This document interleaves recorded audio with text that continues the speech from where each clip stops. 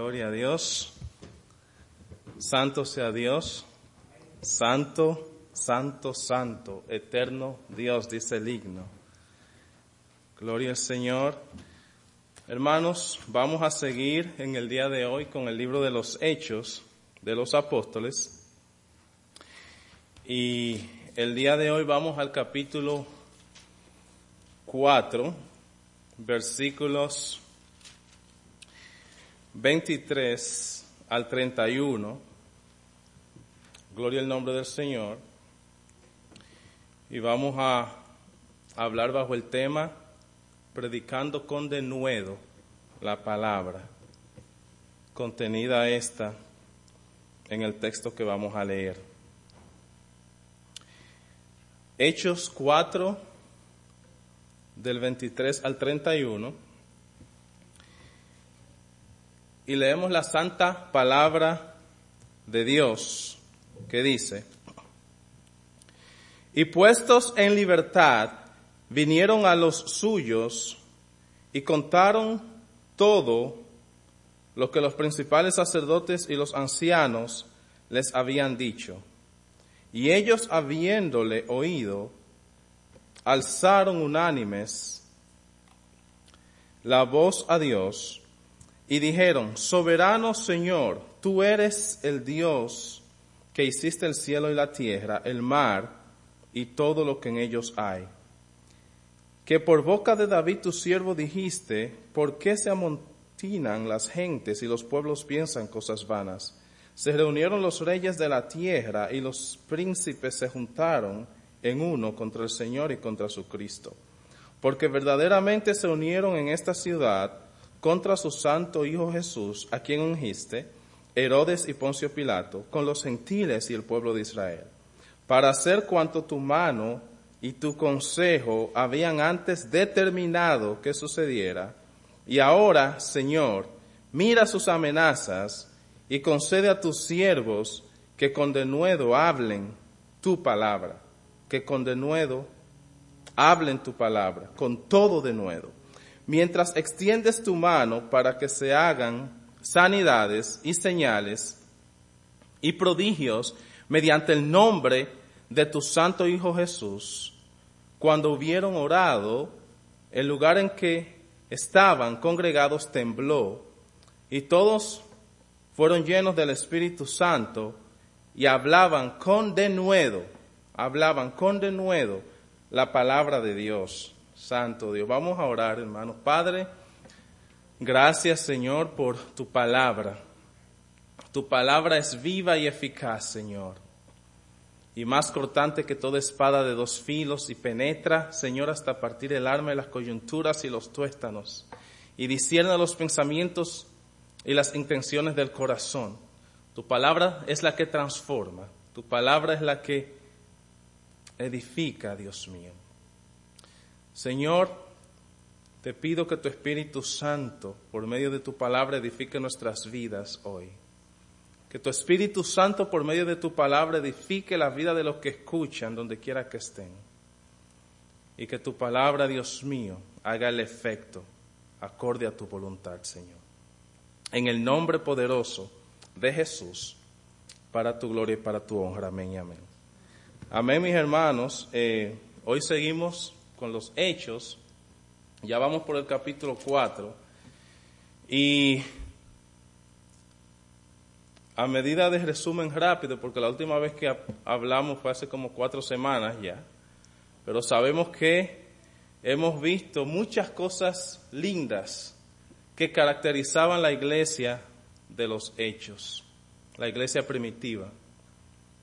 En el capítulo 1 vimos cómo nuestro Señor Jesús ascendió, amén, gloria al Señor, le dijo a los apóstoles, a los discípulos, que esperasen en Jerusalén la venida del Espíritu Santo, para que sean testigos al mundo de Cristo, para que sean testigos a todos de Jesús. Y en el capítulo 2 vimos cómo ese Espíritu Santo llegó a la iglesia en el día de Pentecostés. E inmediatamente después de que llegó, el apóstol Pedro predicó el primer sermón y 3,000 personas fueron tocadas por la palabra. 3,000 personas aceptaron a Cristo y vinieron a ser parte de la familia de Dios. Y luego, gloria al Señor, esos discípulos y esos hermanos vivían una vida caracterizada por coinonía, por unidad, por oración, por apego a la palabra de Dios, al estudio de la palabra, para crecimiento espiritual de sus vidas. Y comenzamos entonces a ver cómo el Espíritu Santo actuó y actuaba de manera maravillosa en la vida de los apóstoles. Y uno de los primeros milagros que vimos, gloria al Señor, lo vemos precisamente en el siguiente capítulo, que es el capítulo 3 de Hechos. Ahí donde Dios usó a Pedro para la curación milagrosa de una persona que tenía una enfermedad congénita desde nacimiento. Congénita, eso es lo que significa de nacimiento. Dios curó a un cojo de nacimiento en la puerta de la hermosa del templo de Jerusalén. Y gloria a Dios, eso fue un alboroto grande porque este hombre era conocido por todos en el templo. Y ese milagro siguió a una predicación otra vez de Pedro en el templo. Y ahí luego de eso dice que fueron 5,000 después de eso. De un día para otro. De un día para otro casi, Pedro. Edgar, Pedro no está acá. De un día para otro, de 3,000 a 5,000, hermanos. El Espíritu Santo trabajando de una manera gloriosa, poderosa. Y precisamente por eso lo arrestaron a Pedro en el templo. Los sacerdotes, los miembros de la guardia real, los miembros de la guardia del templo, los escribas, y lo llevaron a Pedro a la cárcel. Fue encarcelado. Pero vemos de esta iglesia de Hechos muchas cosas bien bonitas, como dije al principio. Perseverancia, unanimidad, una iglesia que practicaba constantemente la oración, como vemos en 2:42, apegada a la doctrina, temor reverente a las cosas de Dios. Un temor reverente a las cosas de Dios. Eso es muy importante. Gloria a Dios. El que no teme a Dios, ni respeta a Dios, no tiene temor de las cosas de Dios. Nada. Por eso es que escucha la palabra y la trata sin valor. Es como el cerdo que pisa una joya o un diamante. Y el mismo Señor habló de esa anécdota. Pero cuando el Espíritu Santo está en nosotros, hay temor por la palabra de Dios. Y eso caracterizaba a la iglesia en ese entonces. Ese temor y respeto llevaba ¿a qué? A la santidad. Yo creo que Pedro habló de eso el domingo pasado. El temor a la palabra de Dios llevaba ¿a qué? A obedecer, a querer obedecer la palabra. ¿Qué es sinónimo de santidad? Santidad es obediencia. Amén. A la palabra, gloria al Señor. Eran desapegados a las cosas materiales. No tengo plata ni oro, ¿se acuerdan de ese verso? Más lo que tengo te doy, en 3:4.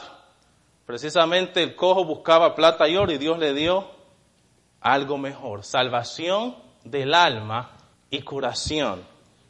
Salvación. Le dio salud del alma y salud del cuerpo. Dos cosas interesantes. Una iglesia cristocéntrica, gloria al Señor. Y en el versículo 1 al 22 de Hechos 4 vimos cómo Pedro se defendió ante el concilio de Jerusalén, y se acuerdan cómo ellos querían amenazar a Pedro y a Juan para que no predicasen la palabra. Para que no predicasen la palabra. Los sacerdotes del templo amenazaron a Pedro y a Juan para que no siguiesen predicando a Jesucristo. Pero fíjese la respuesta tan preciosa que le dio Pedro y Juan en el capítulo 4, versos 19 al 21. Mas Pedro y Juan respondieron diciéndoles: juzgad si es justo delante de Dios obedecer a vosotros antes que a Dios.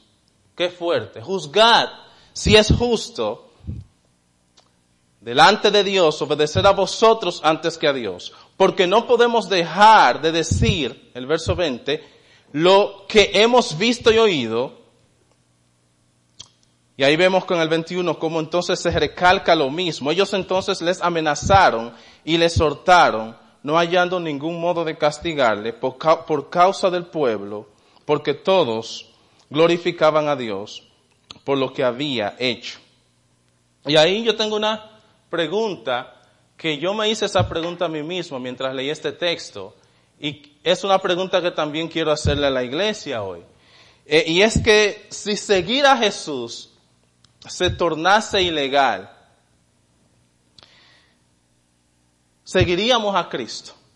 Si seguir a Jesús se tornara ilegal, ¿seguiría usted a Jesús? ¿Seguiría usted la ley del hombre y negaría a Cristo, o desobedecería usted la ley del hombre y seguiría a Cristo? Sin importar las consecuencias, sin importar persecución, sin importar lo que nos pasa. Eso que dijo Pedro en el versículo que le acabo de leer implica el hecho de que ellos estaban dispuestos a obedecer a Dios antes que a los hombres. La ley del templo era lo que decían ellos. O sea que no hacer lo que el sacerdote ni el rey decía era violar la ley. Era eso, violar la ley, ¿verdad que sí? Pero la ley del hombre. Cuando existe una circunstancia en la cual la ley del hombre contradice o está en contra de la ley de Dios, nos pone como seguidores de Cristo en un dilema fuerte. ¿A qué vamos a obedecer? ¿A quién vamos a obedecer? Pedro y Juan dieron una respuesta clara de que hay que obedecer a Dios antes que a los hombres. Y esto no es algo nada más de Pedro y Juan, amados hermanos. En Babilonia, usted se acuerda de 3 siervos de Dios, llamados Sadrat, Mesach y Abednego, que eran los nombres que le dio Nabucodonosor a ellos. Sus nombres reales eran judíos, Ananías, Misael y Azarías. Y esos 3 hombres hicieron lo mismo que Pedro y Juan. Gloria al Señor. Sadrat, Mesach y Abednego, mientras estaban cautivos en Babilonia, desobedecieron la orden del rey Nabucodonosor de adorar una estatua de oro. Y por eso fueron condenados al fuego, en el horno de fuego, en aquella ciudad. Si usted se va conmigo al libro de Daniel, capítulo 3, versos 16 al 18, podemos leer que aquí dice, Daniel 3, 16 al 18, Sadrat, Mesach y Abednego respondieron al rey Nabucodonosor diciendo, no es necesario que te respondamos sobre este asunto. O sea, inclinarse a la estatua de oro y adorar a la estatua de oro. Y el verso 17, he aquí nuestro Dios, a quien servimos puede librarnos del horno de fuego ardiente, y de tu mano, oh rey, nos librará. Y si no, sepas, oh rey, que no serviremos a tus dioses, ni tampoco adoraremos la estatua que has levantado. O sea, ellos estaban dispuestos a cumplir la ley de Dios, aunque Dios no lo librase en ese momento. O sea, ellos estaban dispuestos a dar sus cuerpos por Dios. Sus cuerpos, su carne, su vida por Dios. Muertos de una manera que debe ser muy dolorosa. Morir quemado. Gloria al Señor. Eso debe ser algo doloroso. Pero el dolor o la muerte no escatimó su fidelidad por Dios y por la ley de Dios. Y en el mismo libro de Daniel vemos gloria al Señor, al mismo Daniel, el escritor del libro, a quien el rey Nabucodonosor le puso por nombre Belsasar, y tampoco Daniel obedeció a los hombres antes que a Dios. Obedeció a Dios por encima de todo. ¿Usted se acuerda de ese edicto, santo es el nombre del Señor, en el cual se prohibía orar y nada más se oraba o se le pedía al rey? Gloria al Señor. Y en Daniel 6, 10, 12, Daniel 6, en el mismo Daniel, lo tiene ahí mismo porque acabamos de leer ahí. Ahora capítulo 6 del 10 al 12, oiga lo que dice. Cuando Daniel supo que el edicto había sido firmado, entró en su casa y abiertas las ventanas de su cámara, que daban hacia Jerusalén, se arrodillaba 3 veces al día y oraba y daba gracias delante de Dios, como lo solía hacer antes. Entonces se juntaron aquellos hombres y hallaron a Daniel orando y rogando en presencia de su Dios. Y el verso 12, fueron luego ante el rey y le hablaron del edicto real. ¿No has confirmado edicto que cualquiera que en el espacio de 30 días pida a cualquier dios u hombre fuera de ti, oh rey, sea echado en el foso de los leones? Respondió el rey diciendo, verdad es, conforme a la ley de Media y de Persa, la cual no puede ser abrogada. Amados hermanos, vuelvo a hacer la pregunta. Si seguir a Jesús se tornara ilegal, como era en el caso de Pedro y Juan, como fue en el caso de Sadrat, Besat y Abednego, como fue en el caso de Daniel, Belsasar, si seguir a Jesús se tornara ilegal, ¿seguiría usted a Jesús? ¿Violaría la ley del hombre? ¿O seguiría a Cristo sin importar persecución, sin importar que puedan matarlo o torturarlo o hacerle algo a su familia? Tantas cosas que esos cristianos de hechos vivieron. En el libro de Mateo capítulo 10, versículo 22, vemos al mismo Jesús dándonos un consejo, gloria al Señor, de por qué es más sabio obedecer a Dios antes que a los hombres. Nuestro Jesús dándonos la respuesta. Jesucristo, Mateo 10, 22, y luego vamos al verso 27 y el 28. El 22, el Señor lo dice claro, Mateo 10, 22. Y seréis aborrecidos de todos por causa de mi nombre. Mas el que persevere hasta el fin, este será salvo. O sea, la expectación de Cristo de que los verdaderos cristianos van a ser aborrecidos, no es algo, es algo claro. Los verdaderos cristianos. Porque el verdadero cristiano va a oponerse a cosas que oponen a Dios. El que no es verdadero cristiano sigue el sistema y juega las dos aguas. Mientras está con el mundo, con quien, lo hace. Y cuando está en la iglesia, juega a ser cristiano entonces. Pero el verdadero cristiano, cuando hay una ley que está en contra de Dios, no importa que tenga que oponerse a quien sea, va a poner a Dios primero. Los va a poner primero. Y oiga lo que dice nuestro Señor Jesucristo en el verso 27. Lo que os digo en tinieblas, decidlo en la luz. y lo que oís al oído, proclamadlo en las azoteas.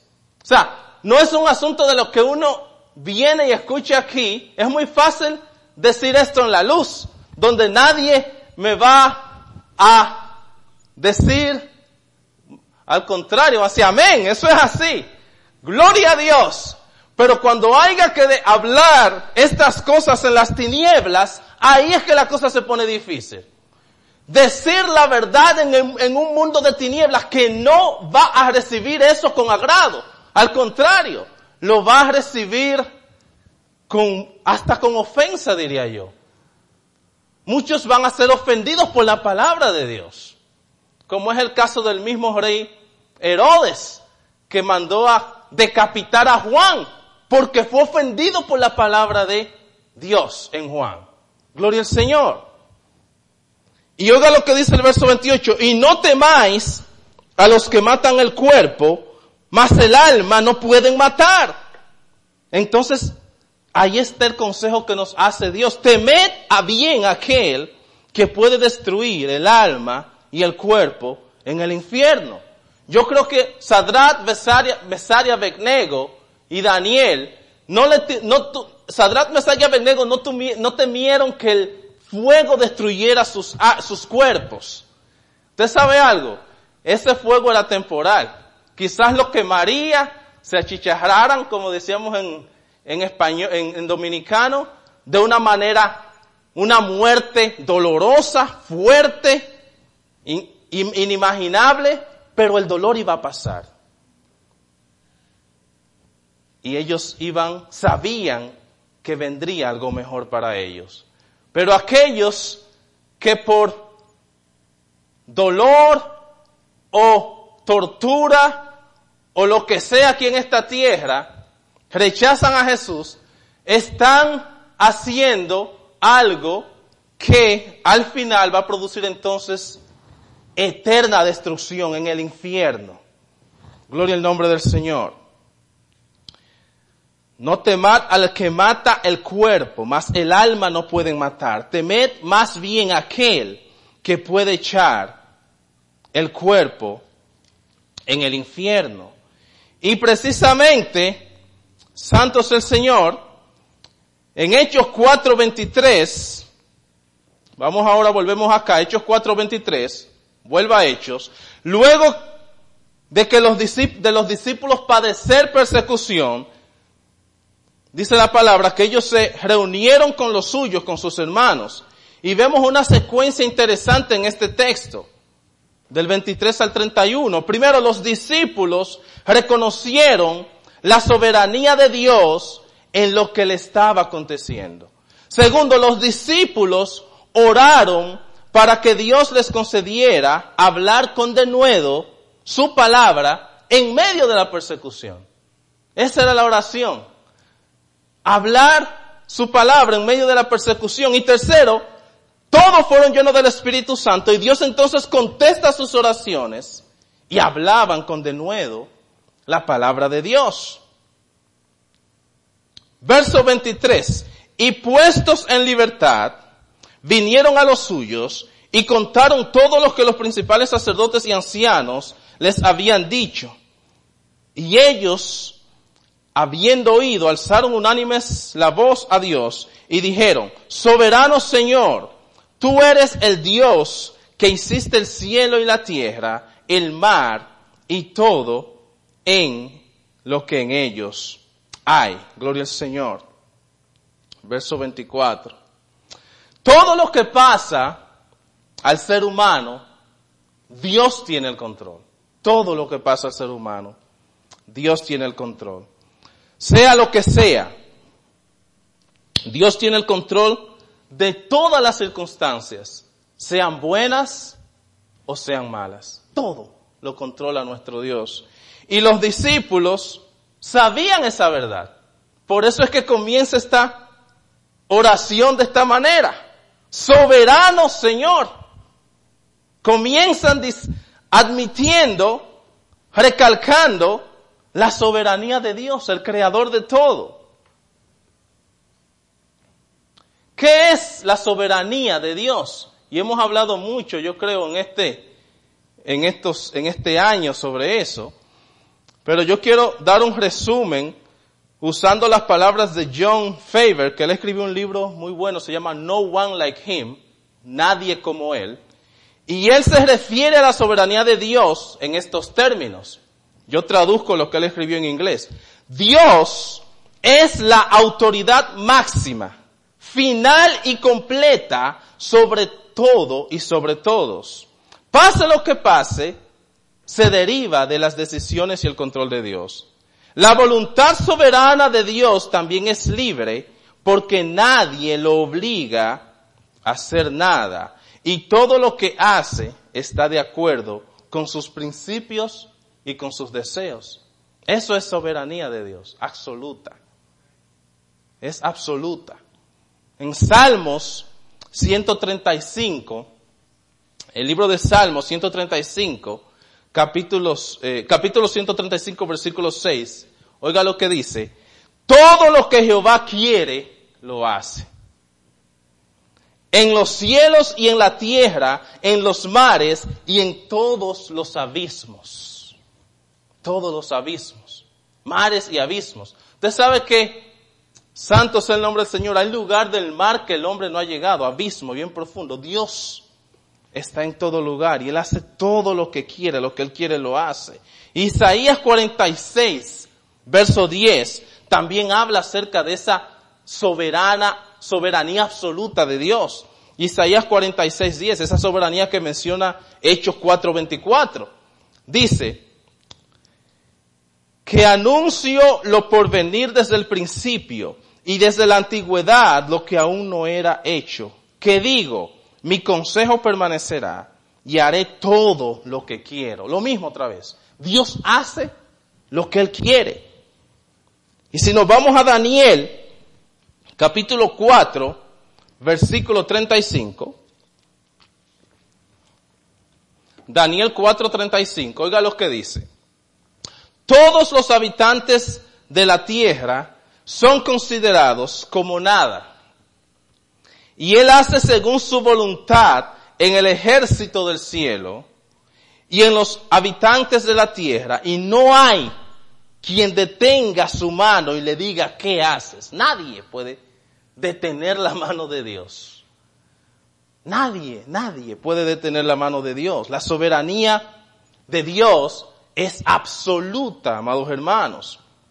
Y el atributo de soberanía de Dios está íntimamente relacionado y ligado con el atributo de omnipotencia de Dios. Dios hace soberanamente todo lo que Él quiere, precisamente porque Él tiene poder de hacer todo lo que Él quiere. Nosotros como hombres queremos hacer cosas que no las podemos hacer. Por lo tanto, gloria al nombre del Señor, es incomparable de quien estamos hablando. Dios hace todo, la soberanía de Dios implica Dios tener control y hacer lo que Él quiera hacer, pero al mismo tiempo es todopoderoso, de tal manera que lo que Él quiere hacer, Él lo hace porque Él tiene el poder para hacerlo. Wow. Santo es el Señor. Dios es todopoderoso. No hay nada difícil para Dios, dice Génesis 18:14. Porque esa es otra cosa que me sorprende. O sea, nosotros tenemos como cosas que le encontramos difíciles, ¿verdad? Gloria al Señor. Cuando yo estaba en el bachillerato, álgebra era muy difícil para mí. Y cada cual tiene cosas diferentes que le hacen más dificultad de entender. Pero para Dios, hacer que se mueva una hoja de un árbol y al mismo tiempo crear el sol es el mismo esfuerzo. No hay dificultad para Dios. Qué cosa más linda, hermanos. Es un poder sobre todo lo que nosotros nos podamos imaginar. No hay nada imposible para Dios, nada imposible. Y eso lo vemos en Génesis 17:1. Desde Génesis vemos esa verdad dicha en Hechos 4:23 de la soberanía de Dios. Génesis 17:1. Era Abraham de edad de 99 años cuando le apareció Jehová y le dijo, yo soy el Dios, oye que todopoderoso. Anda delante de mí y sé perfecto. El Dios todopoderoso. Ese Dios que hizo a un Abraham de 100 años y a una Sara de 90 años dar a luz, tener un hijo. 90 años. Y en Apocalipsis 1, verso 8, yo soy el alfa y la omega, principio y fin, dice el Señor, el que es y el que era y el que ha de venir, el todopoderoso, omnipotente. Él es soberano y es omnipotente. Lo que Él quiere, Él lo hace porque Él puede hacerlo absolutamente todo, amados hermanos. Y nosotros, los seres humanos, somos menos que nada delante de ese inmenso, grandioso, eterno Dios. Menos que nada. Menos que nada. Esa es la misma palabra que utiliza Isaías 40:17. Dice así mismo, menos que nada. Menos que nada. Delante, en comparación, estamos hablando, en comparación con Dios. Como nada son todas las naciones delante de Él, y en comparación, oiga, en su comparación, serán estimadas en menos que nada y que lo que no es. En comparación serán estimadas como lo que nunca ha tenido existencia, como lo que no es. Y el hecho de que somos nada, delante de Dios, porque al mismo tiempo somos una criatura valiosa para Dios, tan valiosa que para Él rescatarnos se hizo hombre y murió por nosotros. Dos contrastes terribles. En comparación a quién es Dios somos nada, a su poder, pero al mismo tiempo Él nos ama tanto a nosotros que somos nada, que murió por nosotros para darnos salvación. Y el hecho de que en ese contraste de comparación de que somos nada, le quedó claro a un hombre del Antiguo Testamento llamado Job. Gloria a Dios. Cuando dentro de su prueba, este Job trató de disputar con Dios. Usted sabe, estaba en su desesperación, una prueba terrible. Y aunque era un hombre justo, hubieron muchos estamentos muy fuertes que Job dice, ¿verdad? Que él estaba tratando de prácticamente decirle a Dios injusto, o que él no merecía lo que le pasaba. Y estaba tratando de disputar con Dios. Y Dios le hizo unas cuantas preguntas a Job, que Job no pudo contestar, pero que yo creo que ninguno de los que estamos acá tampoco podamos contestar. Y si se lo pregunta a cualquier hombre en la tierra, tampoco la puede contestar. Se la pueden preguntar a Albert Einstein, que es el hombre más inteligente, dicen, ¿verdad? O Thomas Alva Edison, o cualquiera de esos genios, y no la puede contestar. Y el objetivo de Dios preguntarle esas preguntas a Job era para resaltar su nada ante un Dios soberano y todopoderoso. En Job 38, yo quiero resaltar algunas de esas preguntas. Job 38, oiga lo que dice. Entonces respondió Jehová a Job, y eso es lo lindo, desde un torbellino. O sea, Dios se mostró a Job en un torbellino. Usted sabe lo que es un torbellino, eso es algo que da miedo, ¿verdad? Mucho miedo. Yo veo testimonio de gente que han, gloria a Dios, sobrevivido a torbellinos, y eso es algo que destroza en asuntos de segundos, y se tienen que poner en un búnker, en un basement fuerte, y se lleva las casas, se lleva todo.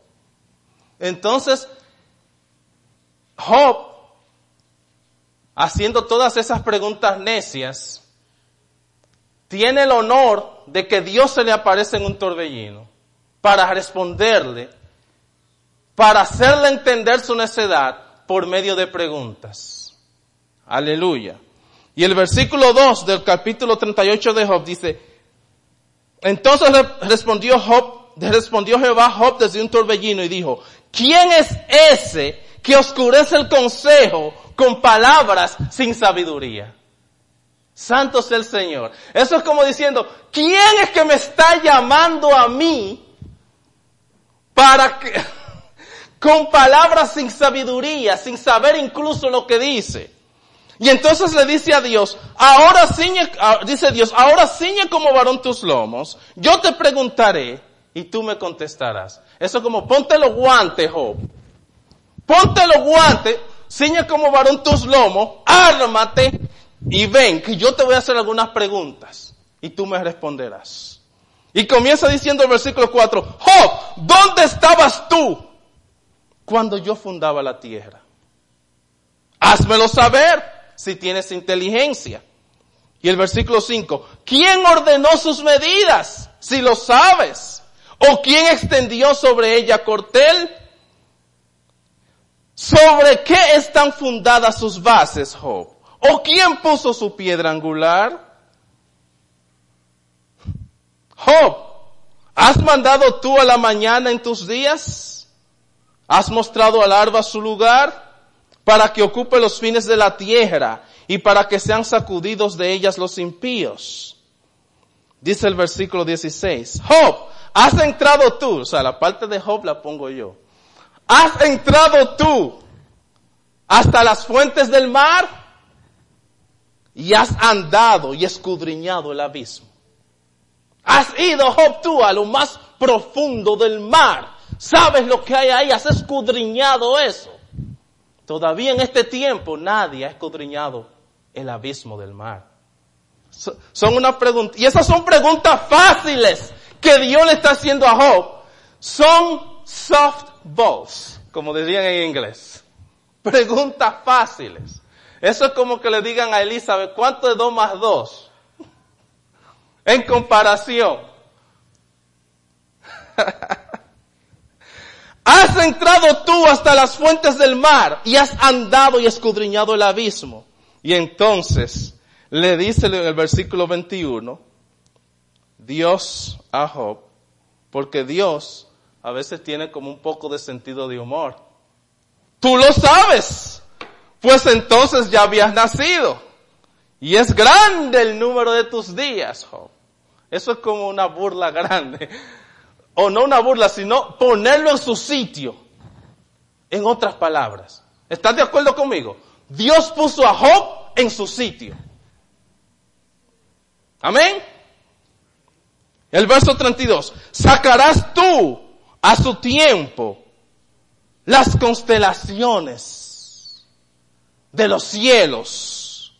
O guiarás a la osa mayor con sus hijos. ¿Usted sabe lo que es la osa mayor?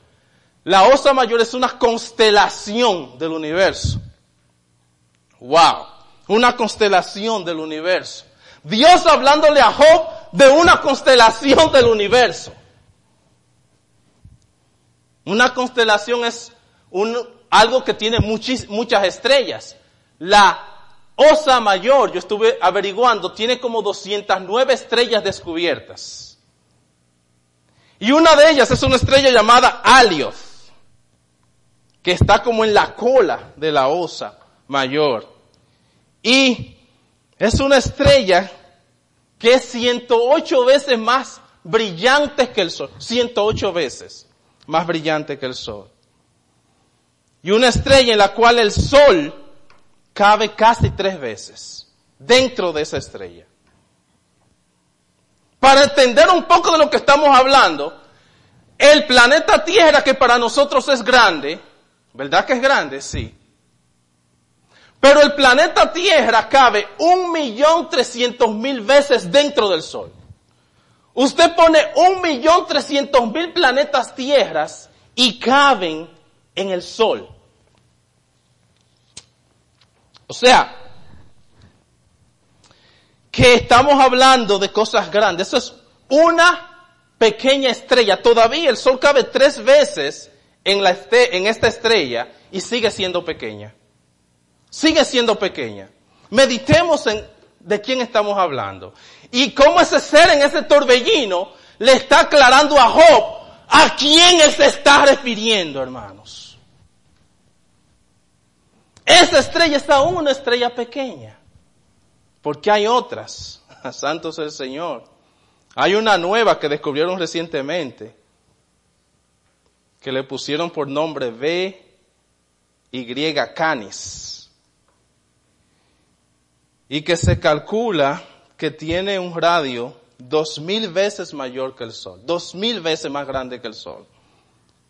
Y yo, por curiosidad, me puse yo saqué una calculadora, no una calculadora normal, porque traté una calculadora normal y me dio error.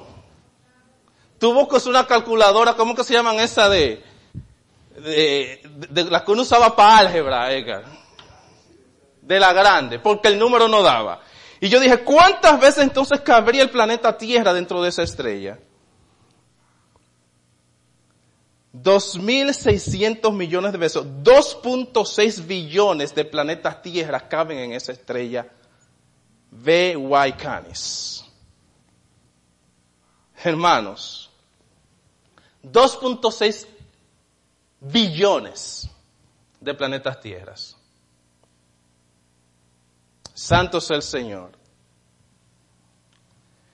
Esa estrella la creó Dios también. El creador de eso está hablando con Job desde un torbellino. Y déjeme decirles, una de las tantas otras estrellas que Dios creó. Y cuando uno piensa en eso, hermano, por supuesto uno tiene que entender de qué grado de grandeza estamos hablando de un Dios y de qué grado de nada somos nosotros. De hecho, Job fue afortunado que Dios se tomase la molestia de explicarle y hacerle preguntas. Fue afortunado que Dios se molestase. Y de hecho nosotros, gloria al Señor, piensen usted mismo, o sea, yo me pregunto, en mi vida cuando yo miro hacia atrás, yo pidiéndole explicación a Dios. Señor, ¿por qué tú quieres que yo haga esto? ¿O por qué tú quieres que yo me vaya a este lugar o haga esto o lo otro? Y lo grande del caso es que Dios se toma la molestia y me contesta a mí a veces. Y me aclara y me dice por esto y por lo otro, mi hijo. Y uno se cree gran cosa, hermanos. Pero leímos en Isaías que delante de ese Dios somos menos que nada, como lo que nunca ha tenido existencia. Hermanos, cuando la Biblia dice que delante de Dios somos menos que nada, es porque es así, en comparación a quien es Dios. Y unas cuantas preguntitas más le dice Dios a Job en Job 48:9. ¿Invalidarás tú también mi juicio? ¿Me condenarás a mí para justificarte a ti? Le dice Dios a Job. Y el verso 9, tienes tú un brazo como el de Dios y truenas con voz como la suya. Y entonces el versículo, el 41:2, Job 41:2, oiga lo que le dice Dios a Job. Es sabiduría contender con el omnipotente. ¿Usted cree que eso es sabiduría? Es sabiduría contender con el omnipotente. El que disputa con Dios, responda a esto. ¿Y usted sabe qué? Después de todo eso, José puso muy por abajito. Amén. Porque él dice, entonces respondió Job a Jehová y dijo, he aquí que yo soy vil. ¿Qué te responderé? En otras palabras, no te puedo responder nada. No sé nada de eso. ¿Alguien de aquí lo sabe? Nadie lo sabe en el mundo. Y eso son preguntas fáciles. Y entonces dijo, mi mano pongo sobre mi boca, me callo mejor. Cuando no sabemos algo, es mejor callarse en vez de cuestionar a Dios por algo que Él permite en nuestras vidas. Porque no somos nada. Y en el verso 42 de Job 1-5, entonces respondiendo Job a Jehová y dijo, yo conozco que todo lo puedes y que no hay pensamiento que se esconda de ti. ¿quién es el que oscurece el consejo sin entendimiento? Por tanto, yo hablaba lo que no entendía, cosas demasiado maravillosas para mí que yo no comprendía. Y entonces ahí toma una actitud de humildad. Oye, te ruego y hablaré. Te preguntaré y tú me enseñarás. De oídas te había oído, mas ahora mis ojos te ven. Los ojos de Job fueron abiertos después de ese encuentro de un Dios en un torbellino, hablándole de su grandeza. Gloria al Señor. De ahí para allá nunca más Job se quejó. Nunca más. Y usted sabe algo, debido a que Dios es soberano, es omnipotente, es todopoderoso, entonces podemos confiar plenamente y fielmente en lo que Él nos dice en su palabra, ¿verdad? En Romanos 8:28, que a los que aman a Dios, todas las cosas les ayudan a bien. A los que conforme a su propósito son llamados. Y el verso 24, o sea, los discípulos sabían que la muerte, la resurrección, la crucifixión, la pasión de Cristo, todo estaba bajo los planes de Dios. Dios soberanamente controlaba eso y también incluso controlaba la persecución de ellos en ese momento y el encarcelamiento de Pedro y Juan, todo. El verso 24 de Hechos 4, y ellos, habiéndolo oído, alzaron unánimes la voz a Dios y dijeron, soberano tu Señor, tú eres el Dios que hiciste el cielo y la tierra, el mar y todo lo que en ellos hay. Que por boca de David tu siervo dijiste, ¿por qué se amontinan las gentes y los pueblos piensan cosas vanas? El verso 26, se reunieron los reyes de la tierra y los príncipes se juntaron en uno contra el Señor y contra su Cristo. O sea que en estos dos versos vemos una referencia a una profecía del Antiguo Testamento que está contenida en Salmos 2, 1 y 2. Y nótese cómo se le da autoría a Dios a las palabras dichas y escritas por el salmista. Oiga, que por boca de David tu siervo dijiste. Dios dijo por boca de David lo que escribió. O sea, Dios dijo por boca de David lo que escribió. Amén. Y este verso confirma la inspiración de Dios de las Escrituras. Dios usa hombres, pero Él es el autor de las Escrituras. Dios usa hombres, pero es Dios que habla por medio de las Escrituras. Por eso es que este verso 25 dice, que por boca de David tu siervo dijiste. Y eso lo dice también claro, segunda de Pedro 1, 20 a 21. Entendiendo primero esto, que ninguna profecía de la Escritura es de interpretación privada, porque nunca la profecía fue traída por voluntad humana, sino que los santos hombres de Dios hablaron siendo inspirados por el Espíritu Santo. Gloria al Señor. Es claro.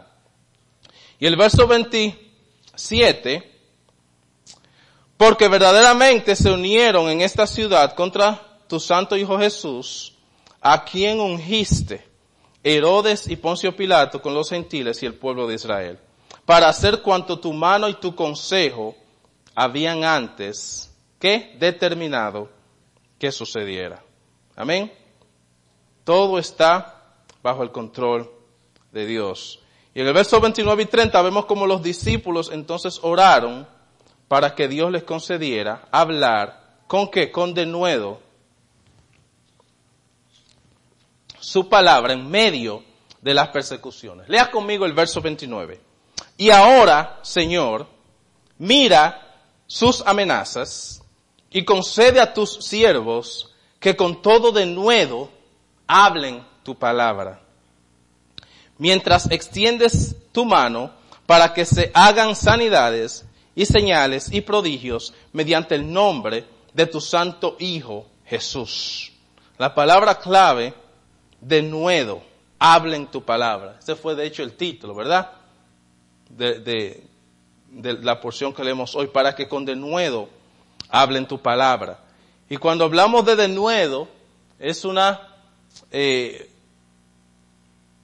palabra que incita valor, que incita confianza, que incita bendito sea el nombre del Señor, libertad también, para que tengan valor, energía en predicar la palabra. ¿Y por qué ellos pedían valor? Porque estaban bajo persecución, estaban siendo perseguidos. Y me llama mucho la atención que los apóstoles, como al principio dije, no oraron para que Dios se lleve las persecuciones. No oraron por eso, ni las amenazas. Los apóstoles oraron, los discípulos oraron, para que ellos tengan de nuevo valor, energía y confianza en predicar la palabra en medio de las persecuciones. Muchas veces Dios no se lleva las persecuciones, ni los problemas. Pero en medio de las persecuciones, o sea, una persecución no es una excusa para no predicar la palabra. Al contrario, gloria al Señor. Dios da el valor y la fuerza y la confianza para en medio de la persecución hablar de Cristo, hablar de la palabra de Dios. Ellos sabían que precisamente los cristianos o los seguidores de Cristo iban a ser perseguidos. El mismo Jesús se los dijo. Cristo le habló que eso iba a pasar. No era nada nuevo. Mateo 5, 11 al 12 lo dice claro. Jesús se lo dijo antes de que pasase. ¿Qué dice Mateo 5, 11 al 12? Bienaventurados sois cuando por mi causa os vituperen y os persigan y digan toda clase de mal contra vosotros mintiendo. Gozaos y alegraos, porque vuestro galardón es grande en los cielos, porque así persiguieron a los profetas que fueron antes de nosotros. O sea, no solamente debían de hacerlo gozosos y alegres, o sea, ser perseguidos por Cristo, pero sino también considerarse bienaventurados. Bienaventurados sois. Oiga eso. O sea, es una dicha que uno sea perseguido por Cristo en la boca de Cristo. Eso es lo que Él nos dice acá. O sea, que en vez de uno estar, oh Dios mío, por Cristo, mira, me hicieron esto, lo otro. El Señor nos llama a que salgamos contentos y alegres y sentirnos bienaventurados por eso. Vivir, o sea, es muy fácil hablar la palabra, pero cuando uno se dispone a vivir la palabra es otro nivel. Y eso uno lo lee. Pero hermano, cuando llegue el momento de la verdad, nosotros estamos llamados a vivir, practicar la palabra de Dios. Practicarla. Y fíjense lo que están haciendo los discípulos, porque no es fácil en medio de persecución ser fiel, pero ellos oraron a Dios para que les diera el denuedo, el valor, la confianza, la valentía de hacer la voluntad de Dios en medio de la persecución. ¿Qué quiere decir eso? Que la fuerza de hacer la voluntad de Dios en medio de la persecución viene de Dios mismo. Y cuando nosotros seamos perseguidos por Dios, en el trabajo, en la casa, en donde sea, oremos a Dios para que nos dé la fuerza. Para nosotros ser fieles en medio de la persecución. No nos huyamos, no nos mandemos, no nos acobardemos. Al contrario, pidámosles a Dios fuerza y valentía para hacer la voluntad de Dios en medio de las persecuciones. Y déjeme decirle algo, hay persecución ya. Hay muchos cristianos que están siendo perseguidos en el mundo. Y aquí en Estados Unidos las cosas se están poniendo un poco difíciles para el cristiano también. Que es el lugar, gloria al Señor, el país de libertad de expresión, de libertad de religión, de libertad de culto, las cosas están tornándose un poquito. Y los vemos en lugares como California mayormente, gloria al Señor, donde el pastor John MacArthur tiene una batalla legal grandísima simplemente para reunirse en su iglesia. ¿Usted cree que eso nada más va a parar ahí? ¿O usted cree que las cosas van a ponerse mejor? Las cosas van a ponerse peor. Esa es lo que dice la Biblia al menos. ¿Verdad que sí, Edgar? Eso es lo que dice la palabra. Entonces, como las cosas se van a poner peor, yo creo que este mensaje, esto que acabamos de leer, como que aplica grandemente a los tiempos que estamos viviendo. Gloria al Señor. Recordémonos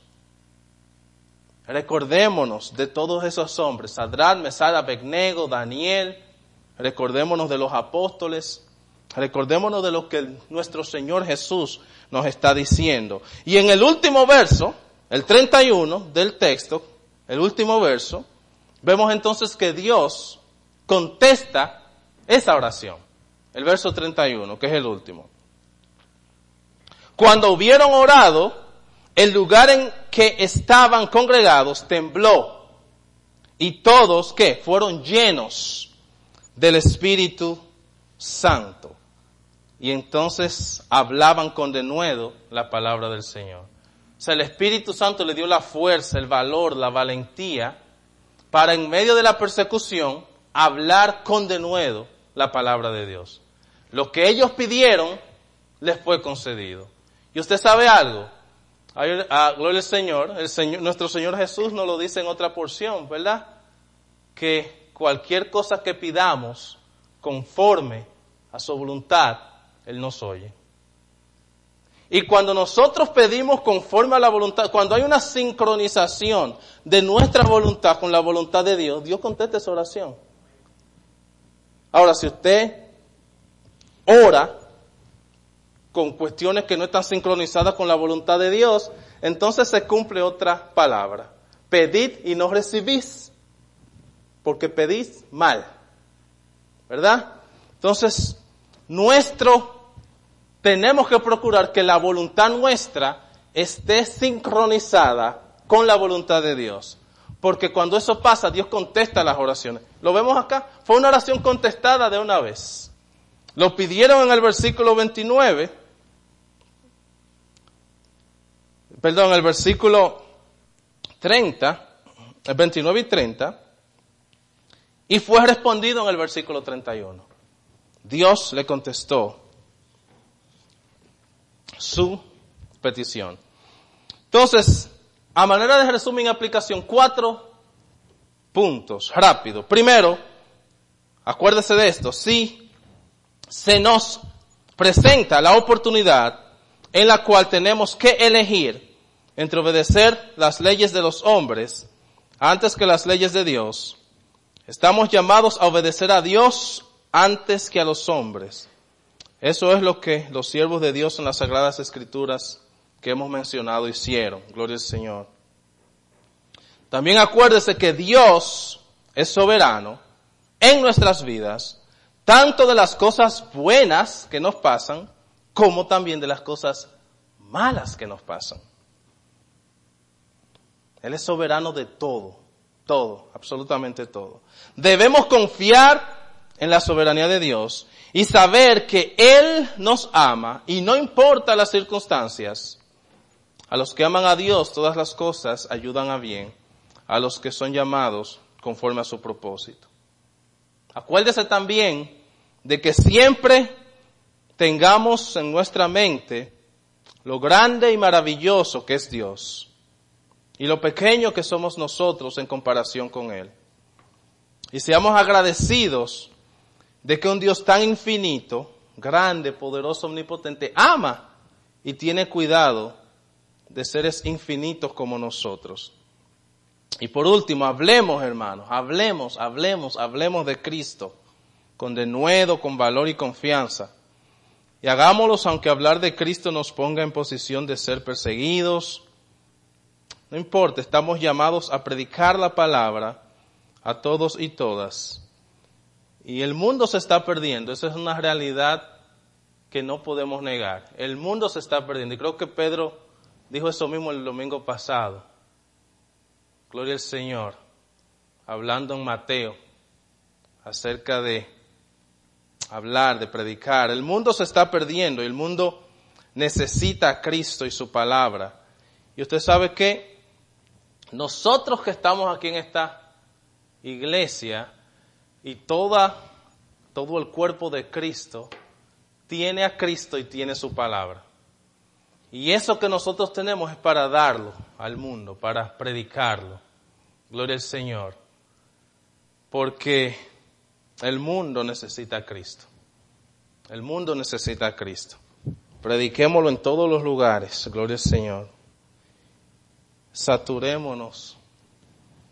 Y saturemos a los demás de eso. Amén. Dios les bendiga, hermanos. Vamos a orar. Padre, gracias por tu palabra que ha sido predicada. Gracias, Señor, por lo que tú nos enseñas en el libro de Hechos, capítulo 4, 23 al 31, de cómo esos discípulos, hermanos, Pedro y Juan, después que fueron liberados, fueron amenazados de no hablar tu palabra. Y eran perseguidos, Señor, por ti, por hablar, por predicar de ti. Y vemos cómo ellos se juntaron, Señor, y oraron a ti. Reconocieron tu soberanía, que tú eres un Dios que tiene el control de todo. Reconocieron que necesitaban tu ayuda, necesitaban el Espíritu Santo y oraron por valor, confianza y hablar con denuedo tu palabra. Yo te pido, Dios mío, que también a nosotros tú nos ayudes, nos des valor y confianza para hablar con denuedo tu palabra, aunque sean situaciones adversas y en medio de posibles persecuciones que podamos tener en diferentes partes de nuestras vidas, Señor.